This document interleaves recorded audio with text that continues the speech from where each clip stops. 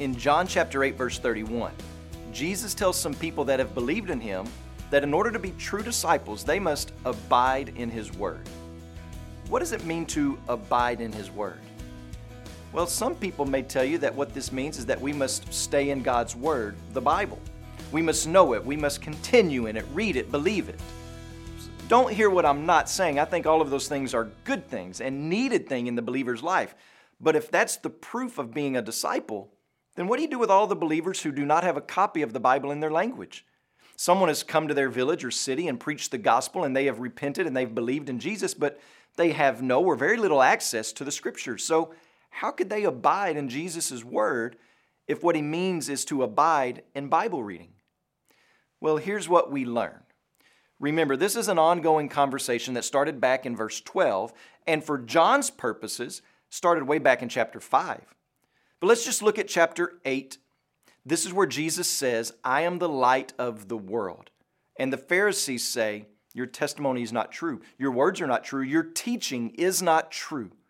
And this whole conversation revolves around whether or not Jesus' words, his teaching, is true.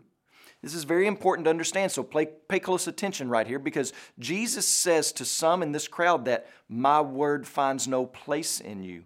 And then later on in the conversation in verse 43, Jesus says, you can't bear to hear my word. So what is it that finds no place in the Pharisees? It's Jesus' teaching, his words about himself. What word is it that the Pharisees cannot bear? It's Jesus' teaching about himself being the light of the world. So when Jesus says, abide in my word, he's saying that a person who maintains belief or who fully embraces me in the way that I identify myself and continues and perseveres in that belief, lives in that truth, that person is truly my disciple. How has Jesus identified himself throughout this gospel? Well, he said that he is the bread of life, that he is the light of the world, that he is the living water. All of those point to his unique role as the Messiah and the Son of God. And this is the very thing John says in chapter 20, verse 31, these things are written so that you may believe that Jesus is the Christ, the Son of God, and that by believing you may have life in his name. It's clear why we should love this text and why we should love Jesus, and it's clear how we live this out. Jesus is continually pointing to himself as the one who saves and sustains us.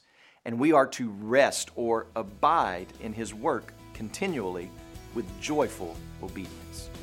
When you pray today, please remember Rama Bakchung and his family, our Changemaker missionaries in Myanmar.